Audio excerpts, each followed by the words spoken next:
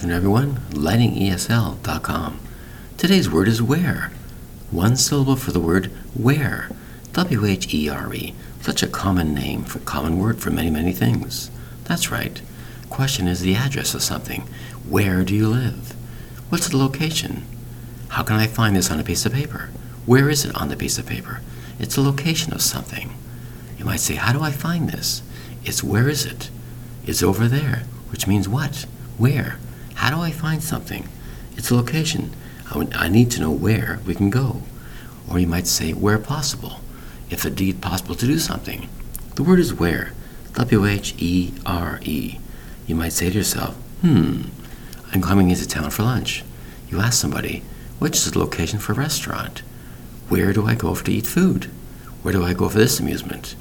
Where do I go for that activity? It's the location of something. The word is where. W-H-E-R-E. Interesting, isn't it?